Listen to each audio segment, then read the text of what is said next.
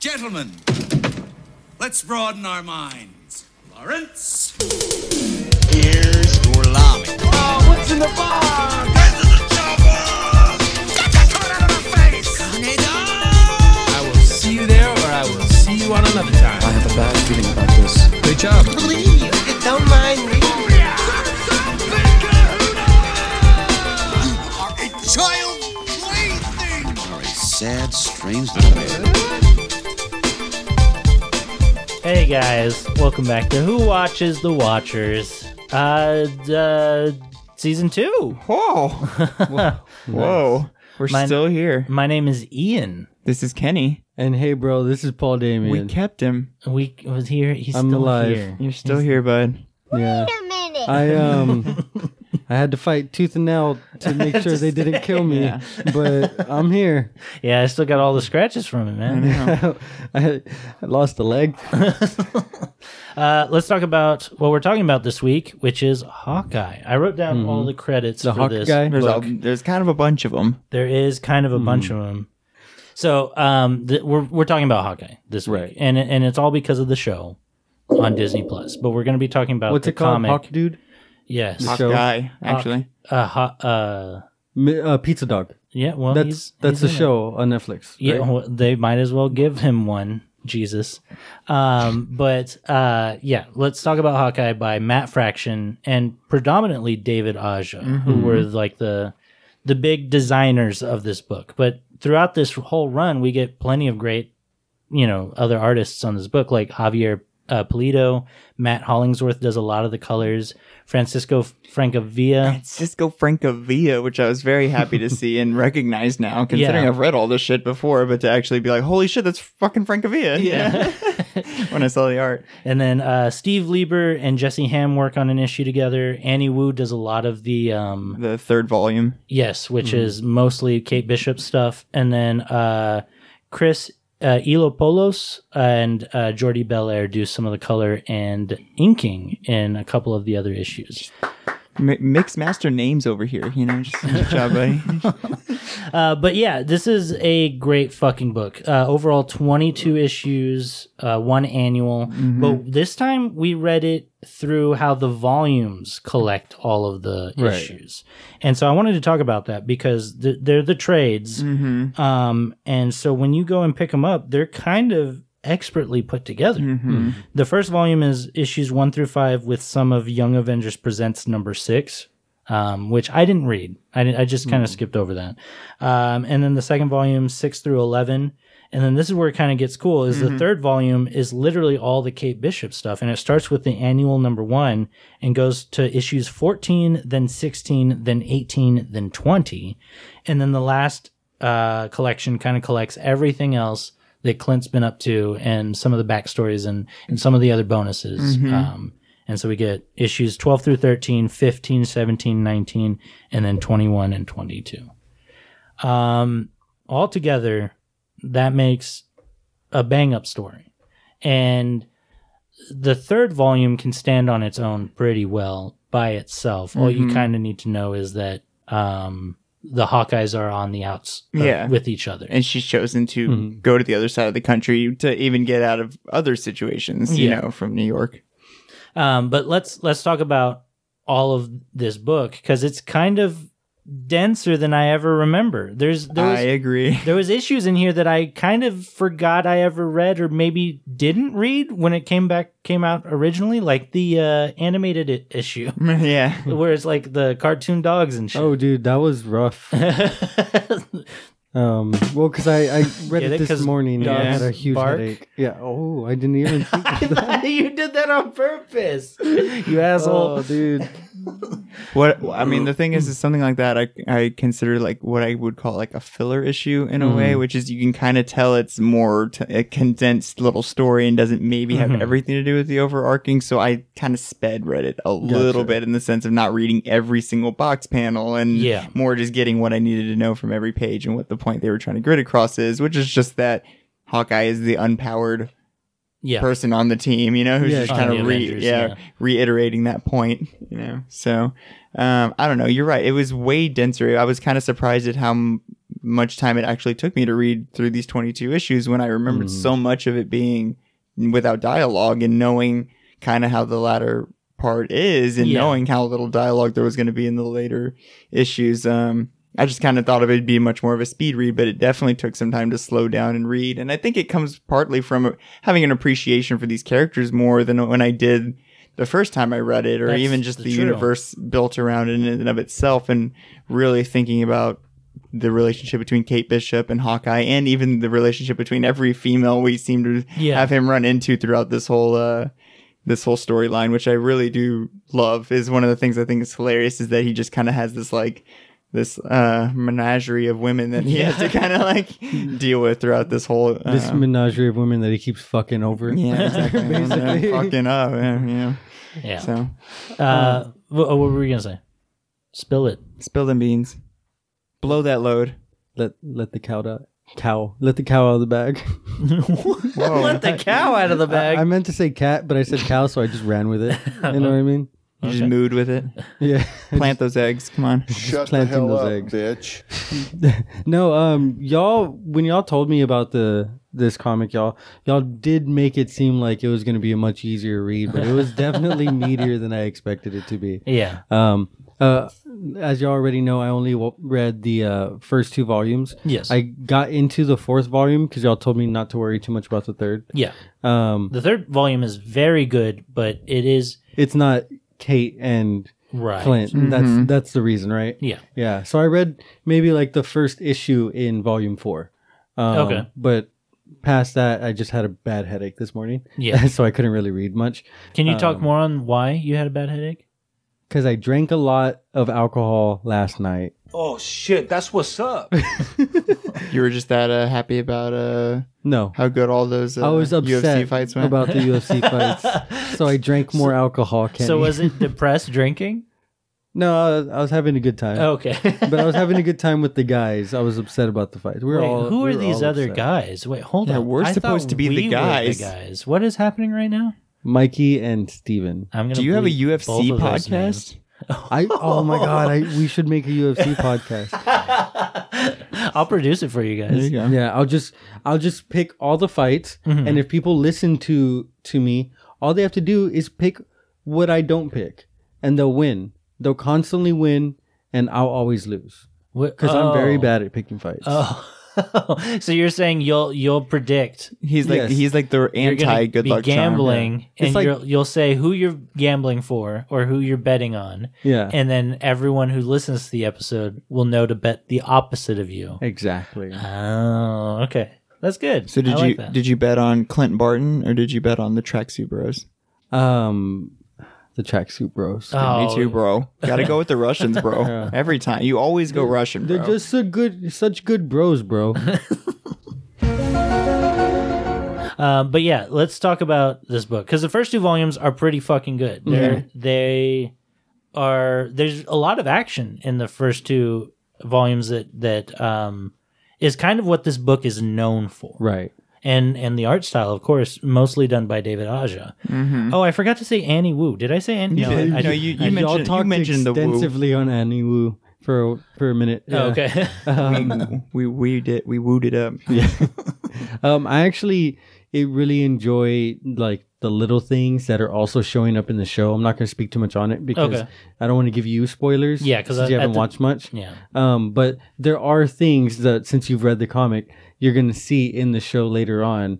Then you're going to be like, oh, that's kind of funny. It's just Yeah. like little things here and there, like little banter that Kate and Clint have. It's kind of It's in the show, but it's like switched around or something like that. So it's actually kind of Kate's funny. the fuck up now. Well, see, and now I know exactly what you're talking about. But it's definitely interesting to see the nuances they chose to pull directly from this, or choose to exactly kind of flip the script of relationship on certain things, so that we get to see through this. But the main thing I wanted to note on, which was that I watched the first episode before we started reading this, and so Haley Steinfeld comes on pretty strong as Kate Bishop, even through episode number 1. Right. But then to start reading this comic, he literally describes her as basically a hyper talented 9-year-old. And so, I mean, to have, even like in the comic books, that Yeah. Clint Barton be like, and she's kind of great. I mean, I love her for that. It feels like a pretty honest representation of the character being put to screen. And that I do They do a good enjoy. job with and it, to now to I've be read the story over again. It's like, oh yeah,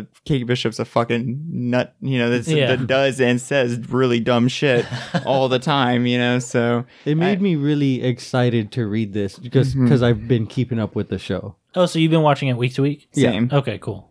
Yeah, I watched the first 2 episodes when they came out, and then just have failed to pick it back up since. It's all right. By the time this comes out, yeah. all the episodes will have been out.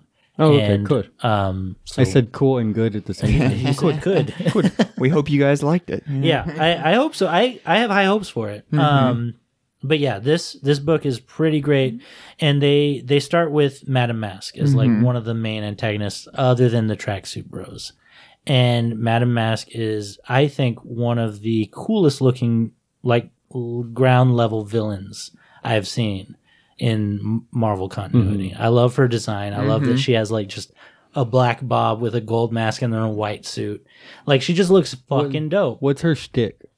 I don't know. Like, what's her thing? No, clue? I don't fucking know. I mean, they explain it pretty good through what we've read in this, I feel like, which is that, just that it's she's the daughter of Count Nefaria. yeah, she's the daughter of an already evil guy. And so, Do you think he put out cigarettes on her face? no, because, well, I mean, the thing is her whole thing is life model decoys is what we kind of come to I think find that's, out. but that's new to this. You know what I mean? Yeah. Like, I think that's kind of like a rewriting of Madame I Mask. see what you're saying. And so I think previously she did have a scarred face that she was embarrassed to show. But I don't know for sure. But yeah, I was going to say, even with the life model decoy thing, she could be several bodies past whatever scarred version Yeah, of fair herself, enough. existed Yeah. up into that point. And now she's, she's got it. They all just every time she like gets a new one, it just the scar continues. Yeah, it this just bitch moves on. This bitch chips a Doesn't nail. go She away. probably gets a new body. Have they shown any of her in the show? No. Okay, well that's fine. Yeah, I don't think that'll be a thing. To be Well, speaking frank, quietly. to that, all that, we see like all of New York's underground as well in the first couple of issues. We see Kingpin, we see Owlsley, we see Tombstone, Hammerhead, Tracksuit Mafia, just everybody's there. And it's pretty cool to see, especially in David Aja's style, which is kind of like noirish, it feels kind of like a detective story, but the main character is not a detective. You know what I mean? Yeah. And to see all of these kind of like, mafia heads come together in a book like Spider-Man or Daredevil, it's like, oh, okay, well, they'll be able to handle this situation. But to see all of these heads come together for someone like Clint Barton, it's like, oh no, they're gonna go fuck this shit up, like This oh dude's geez. dead. So it feels kind of almost like a greater presence in a fun, crazy enough way in this book to be like, oh no, if everybody's coming together against him, this is going to be a genuine problem for him to have to handle. What was some of you guys' favorite issues in this book? I think I want to highlight first the first issue where we meet Lucky. Dude, yes. It's fucking good. Where he's just like, fix this dog, And he's like, fix my dog, this dog, whatever.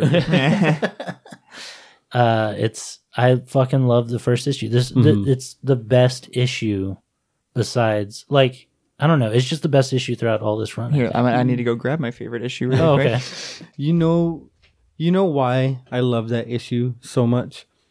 It's because watching the show, I saw the dog, and I was like, poor boy, what happened to him? Yeah. And so I got to see what happened to him, and it just made me feel better.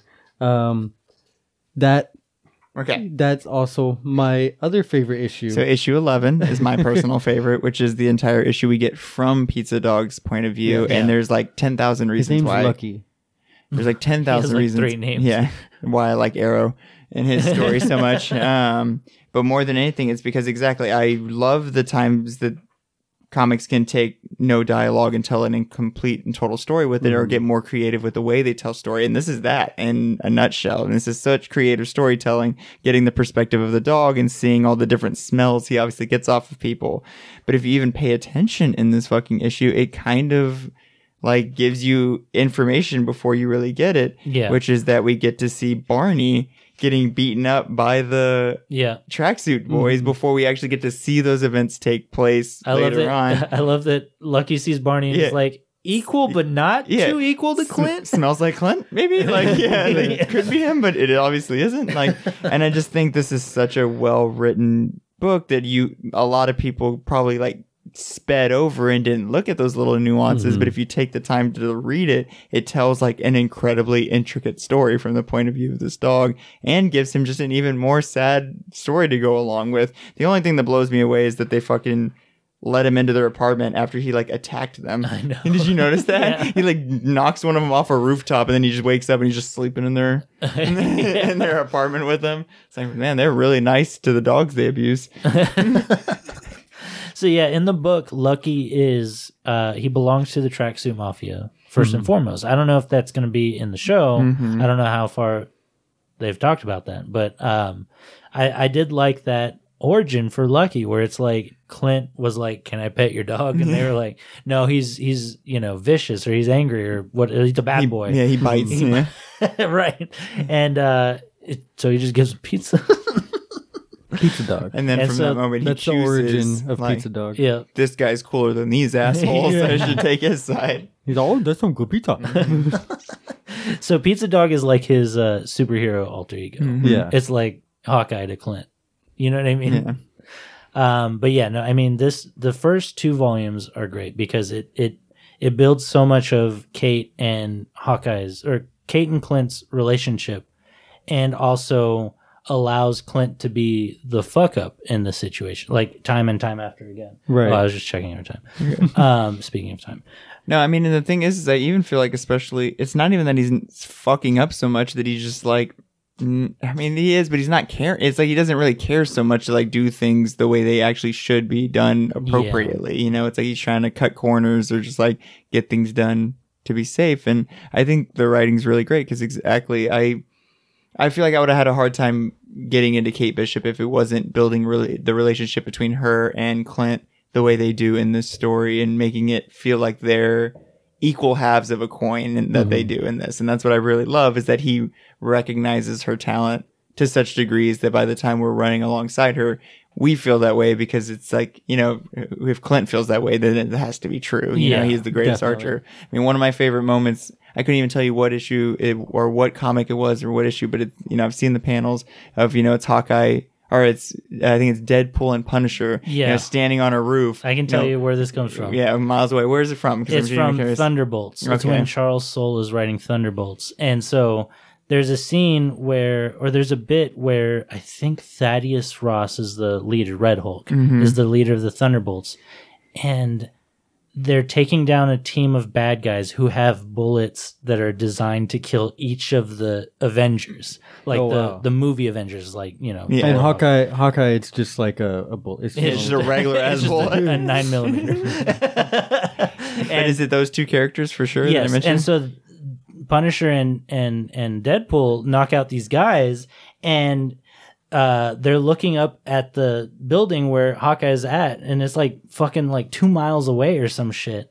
Or no, it can't be that far away because you can't see that far. But they notice through binoculars that he's looking directly at them, and Punisher's like, or Deadpool's like, does Hawkeye have like supervision or something? And Punisher's like, no, he's just a normal ass dude. But then like Hawkeye is talking to Cap later, and he's like, I saw something weird down there, and I couldn't tell exactly what it was. So it was like he just has a great eye at noticing tiny little minuscule things, you know? He was just it looked kind of funky, but you know, I don't have supervision or anything. So. Yeah. And so it's always painted this tale that he is basically truly an unpowered person that Yeah. just has like the sharpest of perceptions. Because I'd even argue, obviously, God damn it. I'm sorry. Daredevil is powered. You know what I Yes, mean? right. Like he's been enhanced in another way, where Hawkeye is just a carny that is just really, really good at what he fucking does, and has just been obviously practicing his entire life. So I really do appreciate the groundedness of him as a character, and the choice of writing him in such an aggressively grounded way as this, you know, where he's just really a bachelor just fucking around, you know? Yeah. How did y'all feel about the intros to each of these comics? Because each one starts off exactly the same, which is this looks bad. No, this looks bad. I love that. Yeah, I it's like think- a little bit of continuity. Yeah, for sure. Each issue, especially within the first 11 or so issues, feels like its own episode. You Right. know? And so it's really cool to see it that way, where it's like, you know, you don't have to, especially with how, you know, comic reading is nowadays, where Marvel and DC, where everyone just kind of has to start somewhere. You could start on Hawkeye issue 4 and be like, I heard really good things about this. Let me start right here. And you could probably jump in. You know what I mean? Definitely. And I really parade that about this run, is that it feels, especially the first half of it, it feels very user friendly, I guess. How did you guys feel about the fact that Hawkeye was just like throwing money around this entire thing, and it all kind of starts off with the conflict of him just choosing to buy out the whole building? I mean, I feel like even before I remembered the exact details of it, it's just one of those circumstances where you're like, they obviously just want the building and not more money from their renters, you know? Yeah. But I just think that's such like once again, such a down to earth thing for someone like, you know, who doesn't have any powers to think that this is the answer, you know, I'll just take a shit ton of money and just throw it at the problem, you know, and that should fix it. And in the process, like getting Ivan deported, you know what I mean? Because like they end up fighting and shit. No, I thought that was fucking dope, because it's exactly like you're saying. It's like Clint doesn't know how to think things past the first level of an idea, you know? Does it ever really explain how he got the money? He stole it from bad guys who stole it from someone else. I think there's those couple of issues that feel very James Bondish, where they're fighting Madame Mask, and Kate infiltrates the bidding. So do you want to get into that? So She yeah, so becomes what it Madame is Mask. that there's a VHS tape going around that has Hawkeye killing a guy This on is it. like some of the best shit in this And book. that's a fucking big no-no. Real quick, I wanted to before I didn't know we were going to jump into that one already. I wanted to talk about the intro to that comic, the way that comic starts, where Hawkeye is on the rooftop and they're all having a barbecue. Oh, yeah. and Kate asked him if he's ever killed anybody, Oh yeah. and so Kate asked him if he killed anybody. He kind of doesn't really answer the question. And then Gil says, of course he hasn't. He's an Avenger. And then I love the way he's like, I'm not an Avenger. And then you see a SHIELD helicarrier come up and kidnap him. And then Gil's like, I told you, Avenger. It's pretty good. Yeah, and I mean, I love these issues because where do they end up going? Is it still in the US? That's This a good bidding question, war? because it's obviously like, Oh no, Madripoor. Yeah, Madripoor. oh, it is in Madripoor. They go to Madripoor. That's Yeah. right. And I love that fact that just anything sketchy happens in Madripoor. Madripoor. Yeah. See, we should have known. Yeah. Well, it's Madripoor. Yeah, exactly. But yeah, and then they go to Madripoor right after that because of the tape, like Kenny was saying. This whole idea of an Avenger killing someone and it's like top dollar, like that's something that everyone wants to bid on, is kind of fucking cool. You know what I mean? Especially because like Kingpin's there and everybody. Like the Kingpin exists in this book. I think the best that Kingpin could exist in this book, and that is just the aura of threatening. You know what I mean? Not an actual antagonist that Clint is going to throw punches with, but as something that is like, fuck, I hope we don't get to this red flag this high up, you know? And it, like, speaking on that, during the auction, when he gets mad at quote unquote Madame Mask, that part I was like, fuck. Yeah. She needs to be careful. Like, You're He setting could the eat wrong her. dude right now. What is it this? What's knocking around? I think, I think it is that. I think it is Okay. that. I'm going to turn on the fan. You guys can keep talking. I'm just hot. Are you not a fan of this warm room right now? wow. Nope. Offensive. I need to turn on the fan. Holy shit.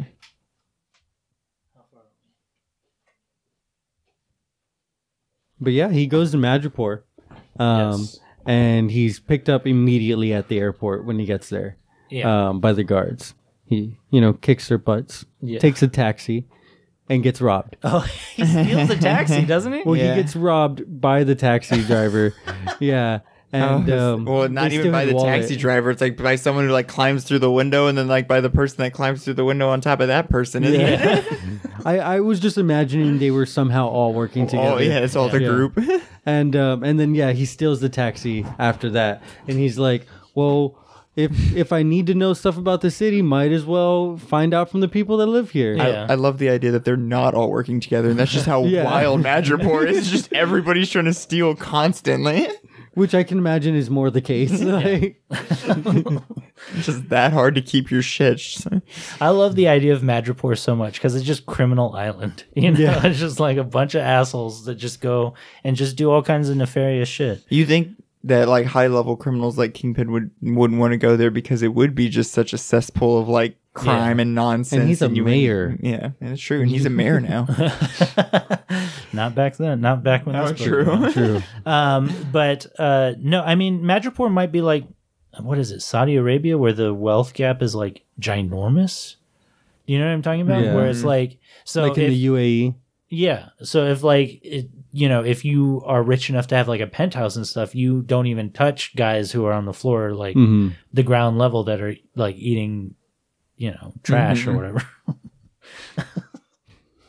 I'm so out of it today. Are you okay? You had a long day yesterday. It makes sense. I did. But no, I mean these couple of issues are really cool because it's very James Bondish, and I love that fact about how you can kind of plug Hawkeye into this kind of circumstance, you know? And they do a fantastic job of like slipping Kate Bishop into the entire situation in a way that I mean, even for me who had read this was still genuinely surprised again to be like, oh, that's right. She's the fucking Madam Mask who bid way too much money on the thing. So I thought that bait and switch is fucking great. And the reveal too, where, she pulls off the mask and we see Madam Mask tied up in the background is such a good setup to why now that bitch would have every problem in the world. Why Madam Mask would want to destroy Kate Bishop and have every problem in the world with her. Because that's kind of messed up. She just like tied her up in a corner. And used her persona. Yeah. And I used think her more than persona. anything, that's what makes Yeah. her upset. Like, no, I'm Madam Mask. Yeah. And it might be an identity crisis because of all the fucking life model decoys she goes Yeah. through. And that could have been such an easy throwaway thing to be like, well, she just went to jail after this situation or something. But to like know that like, no, this is an easy build up to have a really great arc just with Kate. It was was really smart writing, in my opinion, to have a strong story to go into that felt organic coming from these issues, I agree. So Clint heavy. I love it's kind of almost a Die Hard reference where The shoe. Yeah. Well, first of all, how he loses his shoe, which Yeah. is just that the fucking guy chooses to fall to his death, which is insane. Hawkeye or Clint is like, you know what? Fuck it. I'm going to try and save this guy. And so he reaches down and he's like, grab my hand. And he's like, no. And so he just falls to his death. He's like, but I'll take your fucking shoe. yeah, with his shoe. And then so later, What the fuck was what's her name? Hill. Maria Hill. Yeah, Maria Hill. What the fuck was she flying around on? It's a fucking, I don't remember what they're called. They're It's got a snake tail? I'm no, just kidding. No, I'm that's just, like its trail. no, yeah. I know. It's like a jet bike or something, but Hawkeye notoriously rode on that like all throughout the 70s and 80s. Oh, so it's kind of like the bikes that the Jatari were riding around in Yeah. the first Avengers. yes. Okay. Yeah. Yes, very much. But yeah, so Hawkeye. Hawkeye. I almost called him Hawk. You know that hot dude? Hawk Barton. Clint Eye. He dives into the window and shatters it, or he kicks through the window and shatters it. Or what happens? No, he shoots He through the shoots through window. it. It goes glass. God, dude. He shoots, an That's arrow. where that Dave like Aja arch is fucking. So this one a is sonic arrow. Or Oh, something. this is Javier different. Pulido. This is Polito. And so this fucking issue, along with the annual, are drawn by Javier Pulido, and it's so fucking dope. Has he ever done like Iron Fist? That's what it makes me think of for so some David reason. Aja did Iron Yeah. Fist. Is that why they keep mentioning it? Yeah. So here's the thing. This book is like a perfected version of the Immortal Fist. The Immortal Iron Fist. Goddamn. Which Matt Fraction and David Aja worked on with Yeah, they Ed have the Brubaker. same like art style, right? Yes. And so it's pretty crazy to see that this book is kind of like a solidified version of maybe what they're trying to reach with The Immortal Iron Fist. Yeah, because the Immortal Iron Fist is beautiful and great and wonderful, but it's not a complete story. And it came first, right? It came first. So that was basically them showing that as a team they were good writers, and obviously then given this much larger opportunity to do Hawkeye, which they fucking kill, you know? Yeah, exactly. And that those are honestly both great characters for these guys to write, in my opinion, because they have such an idea of like these characters that would have more grounded storylines. They're much more base level on the street kind of heroes, you know, even more than Daredevil is, who I think is kind of like once again a rank above them in the sense of being... So where Daredevil struggles with like being a normal human is his like enormous guilt, and Hawkeye is just a normal ass dude. Yeah. You know, he just happens to be an ex-carny that can shoot anything with a bow and arrow. And I think they do a great job of hinting that he can flick fucking a coin or the right size coin or whatever at a precise and beautiful accuracy. And he's all, it has to be at least a nickel. It needs to be heavy enough. Yeah, dimes are too light. Before we go to our break, I do want to talk about so he shoots through the window. Oh yeah, you didn't destroys the window, and so he dives in, and as he's diving in, he's like, "Oh no, foot," or whatever. He says, "Oh wait, shoe." And so he lands on the glass, and he has a bloody sock throughout the rest of the fucking issue. After that, he's all, "Ow, ow, foot, ow, ow."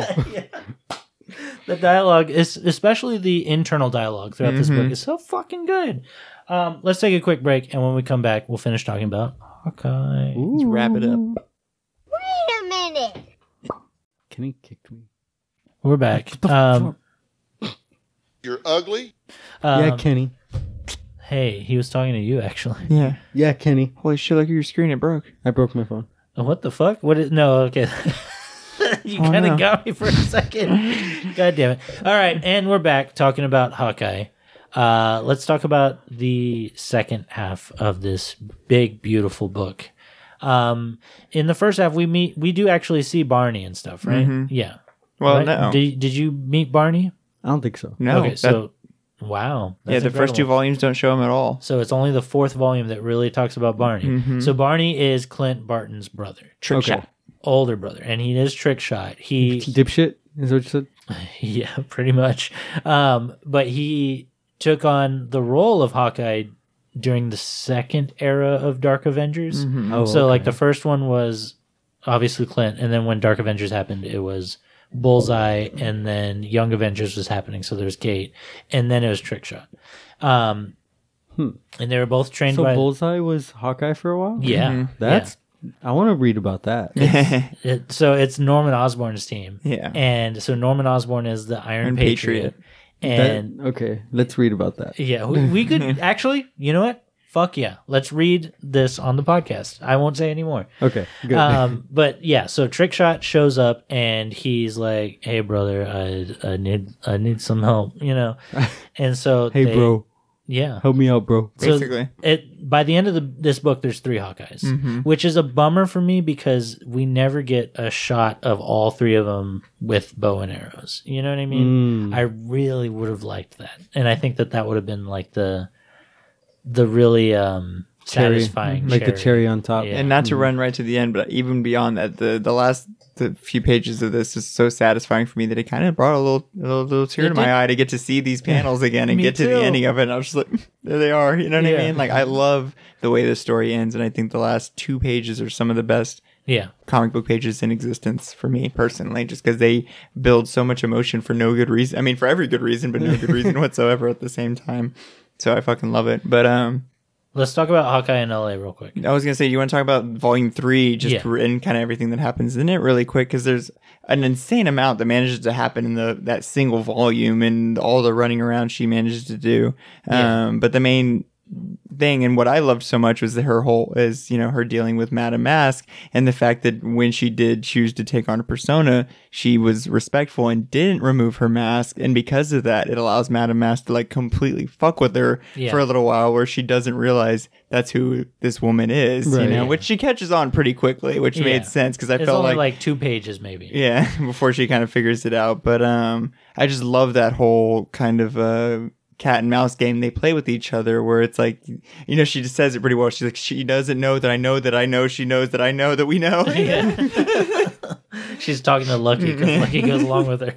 Which I was kind of bummed out. That's one thing that bums me out a little bit, is I liked the idea that she takes Lucky at the end of volume 2 and he goes with her, but then he doesn't do much the entire time he's in volume 3. They do a good job of making sure to have him where he Show needs to up, be at all yeah. times, but He there's doesn't do anything to anything. Yeah. And at the end of volume 2 is when Lucky had his own, like the pizza dog issue, right? And it ends with him leaving with which Kate. Yeah. that really bummed me out because I wanted him to solve the case. I wanted him to go back to Barton and then Barton be like, "What's wrong, Old Yeller? A little kid trapped in a well?"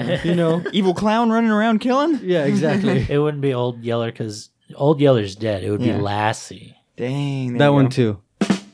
We shot them all. Oh, hey. Not Lucky. But I really think that Annie Wu's artwork does such a great job for the vibrance and craziness that is meant to be California and LA in this story. It never misses a beat of just really keeping the tone of like, this is a story about a much younger, goofier person, who's, you thought he was a fuck up, but you see the nonsense she gets herself into without him.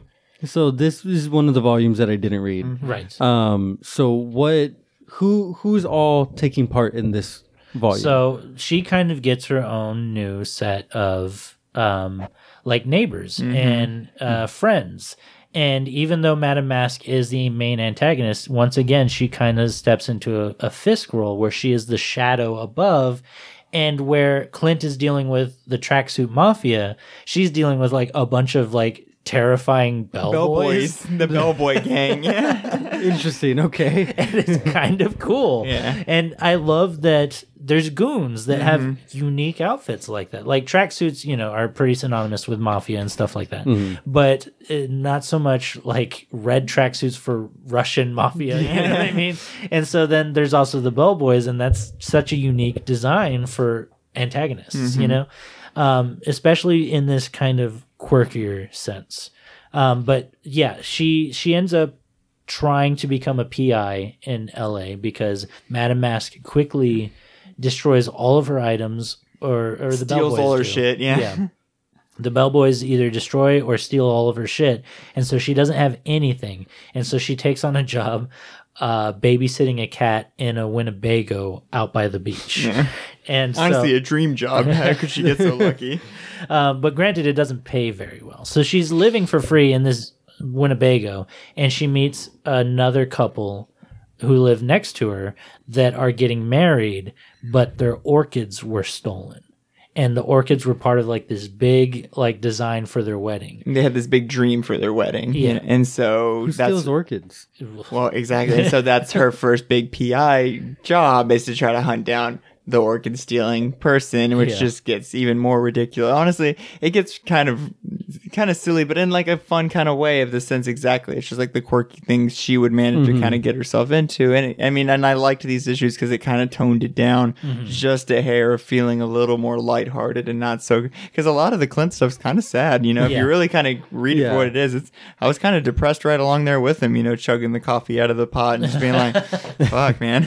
Well, I kind of like that idea of her being a PI. I love I've that always idea. Yeah, I've always loved that idea, and that's one of the reasons why I like Jessica Jones. Because she's a PI. And it's just there's so much you can do from that point.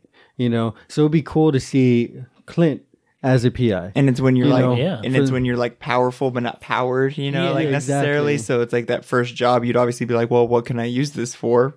Detective work, Yeah. But yeah, no, her missions here in LA become very quirky and cartoonish. And this is kind of where the book really, really reminded me of Sex Criminals. I felt like it was very much in tone, other than what it was about. They were just all coming all the time. This almost didn't feel like a Marvel comic at times. I felt like I was reading something much more Image, or something much more independent, much more indie in style and writing, and especially for that volume alone. If you'd have plucked it out and been like, oh, this isn't Hawkeye, this is just Bow Girl from the Image universe, they'd be like, oh, that works, Yeah. But it's incredible because Matt Fraction is able to create two distinct tones with these two different books, where whenever we're with Clint, it's, it can be wordy, but it's the design of it is so much more structured and grid based. While whenever we're back with Kate, it's erratic and, spontaneous. And so this volume, Because she's from Jersey and he's from Brooklyn. it could be, yeah. Jersey doesn't have the grid system, maybe. I don't know. I don't know. I'm just Yeah. making shit up. Look at Madame Mask, though. Your phone does that thing where Oh, you I can't see it, yeah. So I thought you were just showing him a blank screen. And I was like, okay, cool. She doesn't even have a fucking mask on. Doesn't even have a That's mask the on. thing. What Yeah. a bitch. Look at her. You guys, More like Madame No her Mask. gang of bellboys. I'm gonna make a little ding every time while editing this episode. Every time you guys called Madame Mask a bitch, I think we're probably up to 5 now. Dude, what a bitch. What are you talking about? You're talking about that one bitch? Yeah. The bitch in the mask? No. She didn't have a mask right there. Yeah, she did. She's just a bitch right there. But yeah, so the weird thing that starts kind of running through is that in the cat has very specific needs that she's babysitting. So in the canned food aisle of the store for all the cat food, she starts meeting this kind of strange guy who seems to be intentionally kind of coming around anytime she's there and offering her advice in her situation and stuff. And so I was kind of like, is this like someone? I thought he was going to be someone powerful, like trying to be a hand in her, which it turns out he's basically just someone who's in a very similar situation to her, which is that he's like under Madame Mask's thumb. Right. She's like will not let him leave LA, and somehow no matter anytime he does try to escape, the bellboys fucking find him and they beat the shit out of him. They keep him in the city, so no matter for years, no matter his efforts, he cannot leave Los Angeles. Yeah. Where did she find all these bellboys from? Dude, Is there just a lot of They're hotels? life Yeah. model decoys. I mean, it's LA. There's hotels everywhere. Yeah, they are life model decoys. I guess that would be true, huh? so that character, the cat food aisle man. Yeah. Do we get a is- name? I'm sure Yeah, we do. It's cat food aisle man. Frankly. Oh, we Yeah. do. Hello, it's Harold H. Harold. Yes, which is also another theme from Sex Criminals. There's Dewey. Yeah. What was his name? I can't remember off the top of my head, but it was also like 3 repetitive names. Yeah, and named just like that. But no, that is a analog, not an analog, but a reference to the Elliot Gould movie, The Long Goodbye. Oh, That's okay. literally the same character. Not the circumstance, but his like look, his demeanor, the fact that he's buying cat food, it's from that movie. So this shit's just full of pop references then too, because obviously all the Brian Wilson Yeah. nonsense in that issue being just a ridiculous rip of the Beach Boys all the way down to her. So there's a whole issue where she helps a guy Brian that Wilson. Brian, yeah, whose Will name is Bryson. Will Bryson, but Brian Wilson, who was the main guy Beach from the Boy. Beach Boys. He wrote all the songs for the Beach Boys. You know, essentially are the good ones anyway. But she helps him because his brother stole a bunch of his music and put it out on the internet because he's been working on the same album for like 30 years, you know? It must be bad. I believe it. Yeah. You know, every time I think, this is off topic, but every time I think of the Beach Boys, I think of that one song. Well, I'm gonna hold on. Let me preface this by saying, like, I've always heard it wrong growing up, so this is how I think about it now. But that song is like, "Give me the Beach Boys and free my That's soul." not the Beach Boys. That is Yeah, not the no, Beach I Boys know. song. Oh, but you think Give me the Beach Boys. When I was little, I heard him say, "Give me the Beach Boys and free my soul," and I was like, "Damn, That's this guy loves the hilarious. Beach Boys." Oh my god, that's so funny. Give me the Beach Boys and free my soul. Oh god, That that's is so the lyric. fucking funny. Like that should be the lyric. That should be the lyric. Wow, the bounty hunter looking for the Beach Boys. give them up, man. They're gonna free my soul. Oh no, the Beach Boys are demons. Oh, they have his soul. Give me the Beach Boys, free my soul. Wow. But yeah, so Kate has to deal with all this shit, and somehow it's always connected to the Bellboys and Madame Mask. The Beach Boys. Yeah. Yeah, the Beach Boys. But she does eventually get out of LA. She doesn't really solve any of her issues. No, she kind of doesn't. And she finds out that her dad is part of the big underground gang organization with Owlsley and Fisk and Hammerhead and everybody else. Okay. Yeah. And And so it's like her actual father. it is her actual father. And that's something that I think was known pre this book, but maybe not necessarily by Kate. I don't know. Yeah. The reason I ask if it's her actual father, because in the show, she has a stepfather. Right. And that's as far as I know. Oh, you don't know yeah. him? You don't know who he is? Well, I've watched further than you, so I do. I'm just not talking about it. Okay. Because Yeah. Well, second you I know, saw him. you know Okay. who Jack Duquesne is. No, not really. Like, not in comics. I've just That's been what watching he's asking. it. Yeah. Okay. Okay. What's it called? I think they just did a gender swap on the parent that survived. Yeah. Is what it is. Frank. Oh, where her okay. mom dies, right in the comics. I don't think there? her mom is dead. Okay. Well, I just think the rich parent. And who is that her the- mom? Exactly. In the show, it's going to be different. Okay. So in here, she was just the wife to this man who had some bad dealings with, you know. Because in the show, her mom is like the CEO of a like security company. Right. Or I something. think that's fresh. That's brand new. Okay. But yeah, so Kate, all of this stuff, as wonderful and fun as it is filler. Absolutely. And it's because, for whatever reason, I don't remember the story back then, but these issues were being released wrong and out of order because David Aja's art wasn't done or something.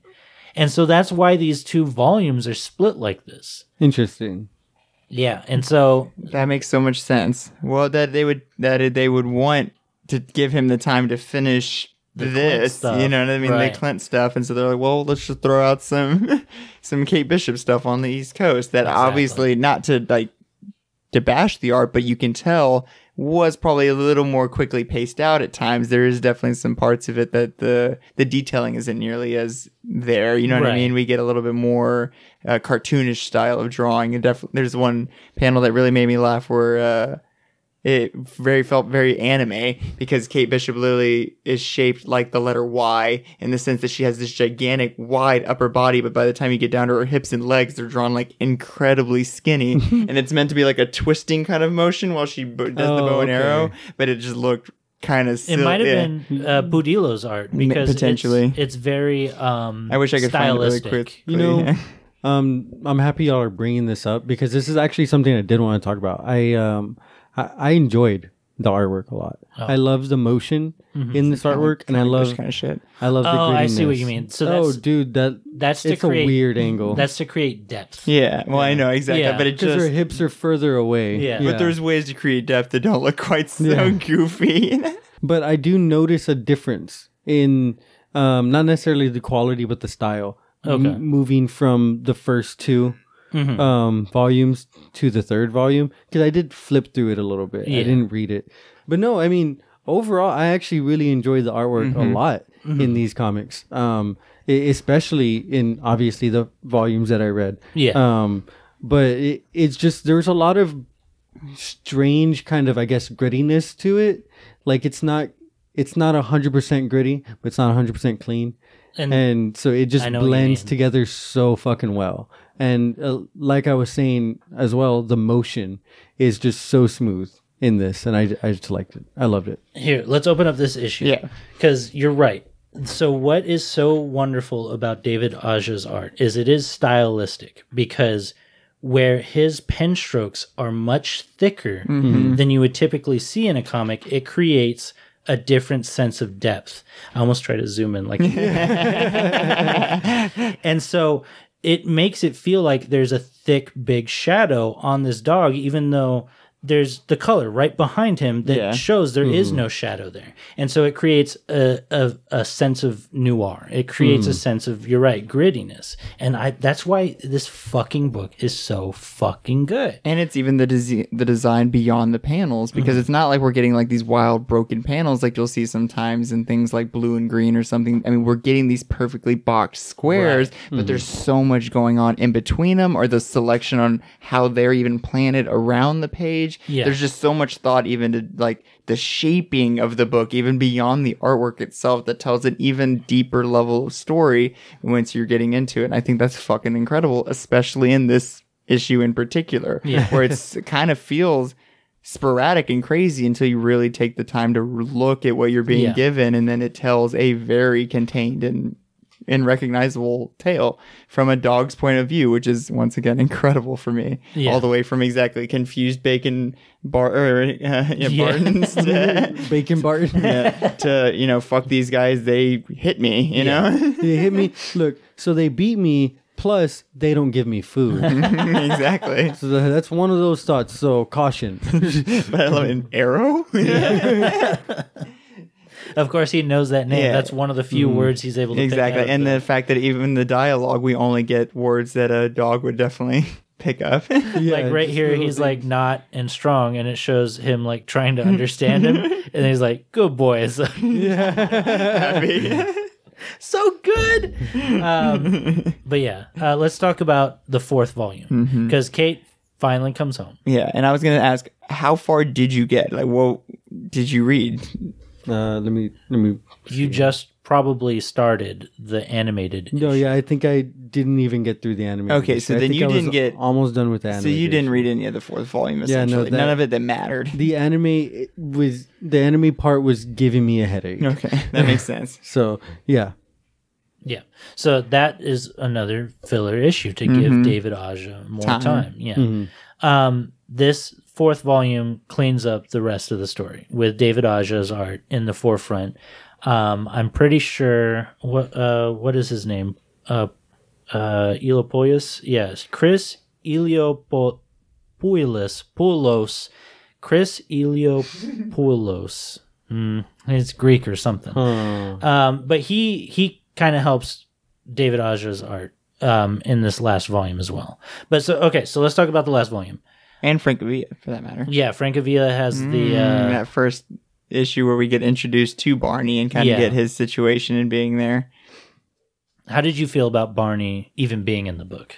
It was interesting to see it come up so late in the story, but that partly, once again, is because this is so kind of like sporadically given to us. It's not given to us, in the exact order that it is necessarily told in. And I like that it's not totally chronological, because we kind of get to see the fact that Barney's been around for part of the story we read in volume 2. And once again, we see him here in issue 11, and so it shows that he was there longer than before we read him. It's just kind of getting getting caught up into the realities of how he got here in the first place. Yeah.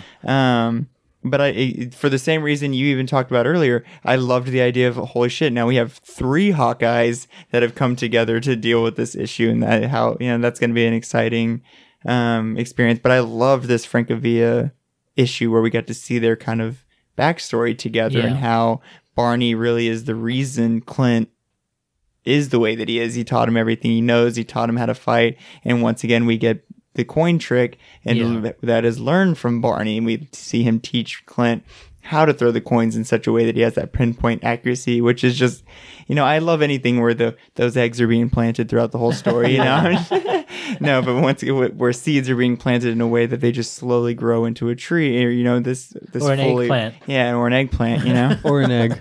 Such a good call. Getting eggplants over here. And that's just one of those little things you wouldn't think twice about, the fact that it keeps coming up again in the story until it becomes its relevant finale in the end, which I just I eat that shit fucking with 2 hands. Yeah, I mean, it's dope, and they build their dynamic pretty well. But Barney comes back into this, and he's quickly made friends with a lot of the neighbors, and obviously Grills dies. That really upset me. Yeah, so there's this clown that shows up and kills grills. And his name's Kazi? Kazi. Kazi the clown. And Kazi is hired by I don't know if he's related to the Tracksuit Mafia, but at least he works in tandem with them in this final They're arc. like his go-to hitman. He's like their go-to hitman. Right. Tracksuit Draculas. Yeah, the Tracksuit Draculas. And even Ivan comes back to kind of pick up the mess that he allowed happen, which is basically the Tracksuit Mafia owns a good portion of like 3 blocks by 3 blocks of this area in New York. And right smack dab in the middle, Clint refuses to sell the apartment. The one building. Yeah. And so they can't control it the best way that they want to, which is I think they want to tear it down Yeah, and and just build, condemn all of it. Yeah. yeah, they want to build like a luxury shopping area, I think that's what they talk about. Yeah. which is, always the It's condos or shopping malls, you know? yeah, Fucking evil corporations. For real. God damn it. But yeah, so Ivan comes back and they come up with the idea that we'll just hit them first. And I love the ending of that issue where we just see one of the bars that these guys must go to, and everyone's just scattered across the floor, and there's arrows and shit. And at this point, Barney has been, they got attacked by Kazi. That's right. And Kazi deafened. Okay, well, Clint. that's what I wanted to, yeah. So Okay. Clint Barton gets, deafened and Barney gets put in a wheelchair. Barney gets crippled and put in a wheelchair. He gets shot through the leg, I believe, or something like that. And so he's in a wheelchair. But And he stabs an arrow through a door and then into Hawkeye's like ear is literally how he actually deafens him. And I was kind of confused on how it deafens both ears because I think he broke it in half and stabbed in both ears ends. like that. Is Yeah. that what it even is? So he fucking like that part's violent and it's Damn. awful and it's such a crazy thing where obviously for the show they chose to kind of like, well, it's just because he's aged out and that's why he's having a hard time hearing. But to have his ears taken away from him in such a gesture is just such a more intense way to go about it, in this fact that it's like taking everything away from him in a sense, have its sight and hearing go, or the two halves of the most necessary coins in order to do anything tricky, So And apparently, at one point in their childhood, he had been previously temporarily deafened. And so they had already gone through this, Barney and Clint, having to deal with Clint being deaf. and learning And so there's sign an issue that's like half the book is half the issue is in sign language. You see the diagram of what he's trying to do. I noticed that when I was flipping through the pages. Yeah. Yeah. And it's pretty fucking cool. And I love that it. they don't give you they don't tell you what they're signing. You Yeah. have to kind of just figure it out for yourself. Yes. And so a lot of it, they don't directly tell you exactly what's being signed. You just kind of have to, through context, understand. Through context, understand what's being said between them. And that's it's like Barrier. It's like going back to Barrier and being forced to like do the best you can to understand in a world where now that you're struggling the exact same as the characters you're reading about. You're only getting as much as you can. And you know what? That goes back to this issue that we were talking about Yeah. with the dog, where it's a good story. It's good when they can tell you a clear, concise story without telling you anything. Yeah. Without having there actually be dialogue. Having they can dialogue give you a full story. Be taken away from them as a tool, exactly. entirely.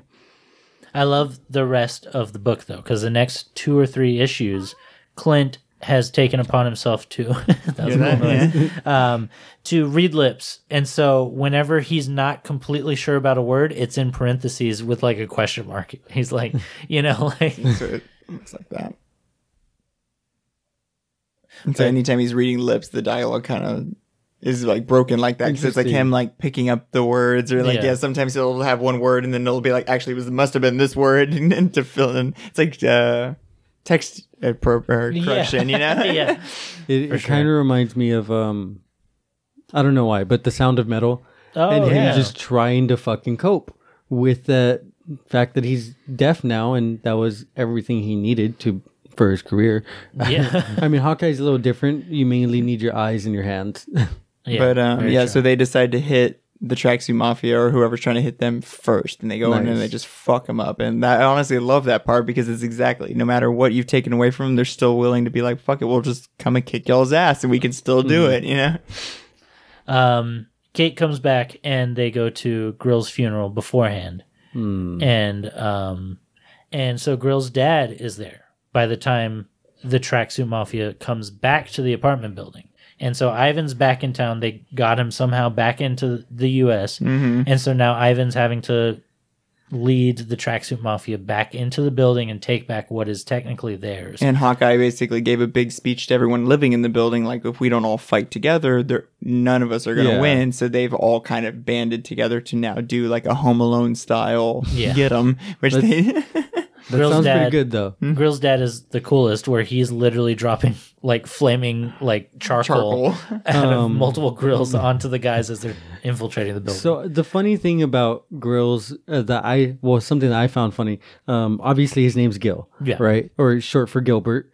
And Hawkeye's like, why do people call you Grills? And he never really like goes into depth about that. Obviously, it's because he's the one who's always cooking. Yeah, but there's the issue where Grills dies, and Hawkeye calls him Grills, and he's like, it's Gil. And so that just right there, that little bit of context makes me believe that Hawkeye came up with the nickname Grills all on his own, and because he's misheard people saying Gil. Oh, that's probably true. That's a good call. Yeah, no, I know. It's pretty crazy that there's even that kind of dynamic, because it's not like Gil gets his name right. No. Exactly. Calling him Hawk Guy the whole time. He's obviously doing it on purpose. Yeah. But yeah, let's talk about the end of this book. And basically, they get Kazi back. Do they kill him? Kazi? Yeah. Well, that's where, once again, that's where finally the coin trick comes to finale. And I kind of have to guess that it does kill him, because he takes it. When we see her put the For Gil's collar, funeral. For Gil's funeral, we see Kate Bishop put a collar stay in Clint's collars, because they keep wanting to flip up. And so what that basically is just like a pick about that long and it clips into your collar. And so in the final fights with Kazi, we see Clint pull one of those clips out and fling it just right into his fucking eyeball, and it's even the eyeball with the tear and everything. So it's like this beautiful dramatic moment of like getting what you deserve, and just and Kazi even had another name. They called him like the clown, right? It's Kazi the clown. Yeah, okay. Exactly. And because I think he was gonna there, even in some designs, he was even more. He was almost Joker-esque, like very Todd Phillips Joker looking in a way. Oh yeah, no, I felt like he was also kind of like the what's his name, Joaquin Phoenix Joker. Yeah, and one of those Todd Phillips. Todd Phillips Joker. Todd Phillips is the director. Oh yeah, that's what I meant. I was testing you guys. Same exact one. Y'all are way better at that kind of stuff than me. Like with directors, writers, and artists like that. We could talk about it all day long, and I will forget their names, guaranteed. Don't worry, me too. I'm not that great either. No, you're way better than me. But I like that we even got the fucking old lady. Bro that came in and had to have her 2 cents because she was mad about her family, But I really just thought all of this final part was so nuts, and I was convinced that fucking Barney was dead. I was actually kind of blown away that he wasn't. Yeah, he got blown shot several times in the stomach. He got blown pretty blew him bad. several times.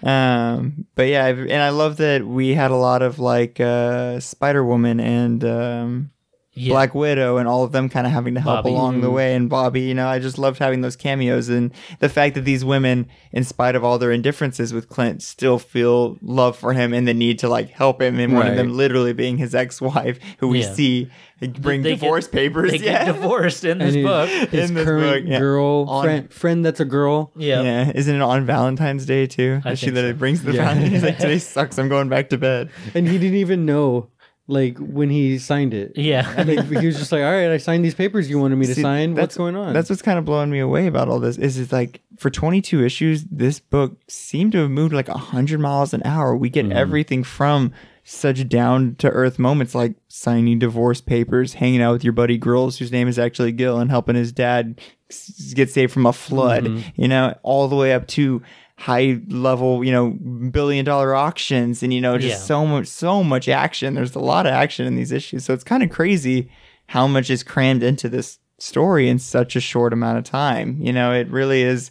I mean, I'm surprised that we don't have like a insane, broken amount of stuff to talk about, because it really is. I think that is maybe even the problem, is there was just so much we got Yeah. exposed to in this last Right. week, you know. But it just shows the level of writing and intelligence put into these 22 issues. I fucking loved rereading it, and you know, it definitely made my flight times from Vegas a lot more bearable in Yeah. so many ways. And yeah, I mean, I read the entire Kate Bishop issue or volume in a single flight, and was just so blown away by the exactly how condensed that one volume is. You could just throw that at anybody, and they don't need anything else Yeah. to have They really could have just. seen the show, and then you say, "Oh, you liked Kate Bishop? Here." This is literally that same character put in page, and it is. I mean, I really believe that the show is doing an honest representation now that I have read something that, you know, once again, that really shows Kate Bishop's quirkiness Right. and attitude, you know, so. Well, I will let you guys know we are returning to Hawkeye sooner than later, and it'll be more condensed. It won't be so much because you're right. Like, this could have been 2 episodes. We could have done the first half and then the second half, and that would have been 2 full episodes because there's so much to talk about in this fucking book. It almost feels like we just reread all of Sex Criminals. You know what I mean? I could agree with that for sure. But we will be returning to Hawkeye sooner than later. And then we'll give the show its full talkings about Yes. that it deserves. Yeah. Is it this one? That's the Which last is page. basically just that Barney had hinted that they had hinted that Clint had stolen a bunch of money from Barney years ago, and so we get the nice little finale where Barney's like, "Yep, I stole all your money, and I took the family I obviously got close to in the apartment building, and now we're on a boat, so Yeah. we left." Wow. But we get to see him hang up the call, and we see that he now definitely has A hearing hearing aid. aids in both ears because he's a broken boy in a beautiful home. But you know what? It doesn't stop him. So he's just like becomes those kids' stepfather. Yeah, Pretty Barney much. does. Yeah. He's like, But as he lines up his shot to fire, Kate walks in and she lines up with him, and they just take their shot, Yeah. and that's the end. And we, from the point of view of the arrow, go towards the target to the end. well Finale. now I know though how he got his money. That's how he Oh, got his he money. stole it He stole it from from his brother. Stole it from his And brother. I think there's one part where he says like I stole it from my uncle or my cousin. Like, I got all this money from my uncle. He says something like that, but I didn't know if he was fucking around. Yeah. You know. Hawkeye is a beautiful, wonderful book. And a beautiful, wonderful person. Honestly, I love Clint Barton and all of his Yeah. struggles and imperfections, you know? Shenanigans. Yeah. So I really think that that's part of why this book is so great, though, is that it is a character that is someone like Peter Parker. He's someone we can really attach ourselves to, and especially now, I think kind of in the age group we're kind of in a little bit more. That this was someone that I was like, damn, I could just as easily be going through these struggles. Yeah. You know, and the more down to earth shit, obviously, not the fucking tracksuit mafia, but if I was an amazing archer, maybe, you know. So. Do you feel like it's a crime that we won't ever get something like this Clint in any other kind of an adaptation where it comes to the movies or anything like that? I feel like from what I've even experienced in the show, they're doing their best now to try to, but it's not. And I think it is a bummer. We won't ever get this kind of like, young, Schlubby. young schlubby kind of Not bachelor. schlubby in like No, in a good way. physique, but yeah, It's schlubby just in, harder like- to sell. You think you know, so? I think for a movie or TV show, it's harder to sell. I think for a comic book, it's a lot easier to do. I think it's because the MCU solidified this version of Hawkeye before Matt ever jumped on this Fair book, enough. before Fraction ever did this book.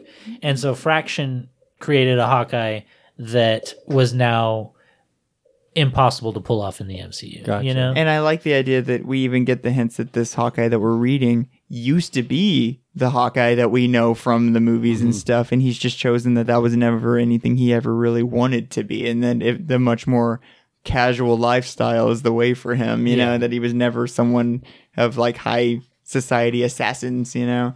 But yeah, I think the MCU just saw the ultimate Hawkeye, and we're like, oh, look, cool, he's a hitman in sunglasses. Let's go with that one. Yeah.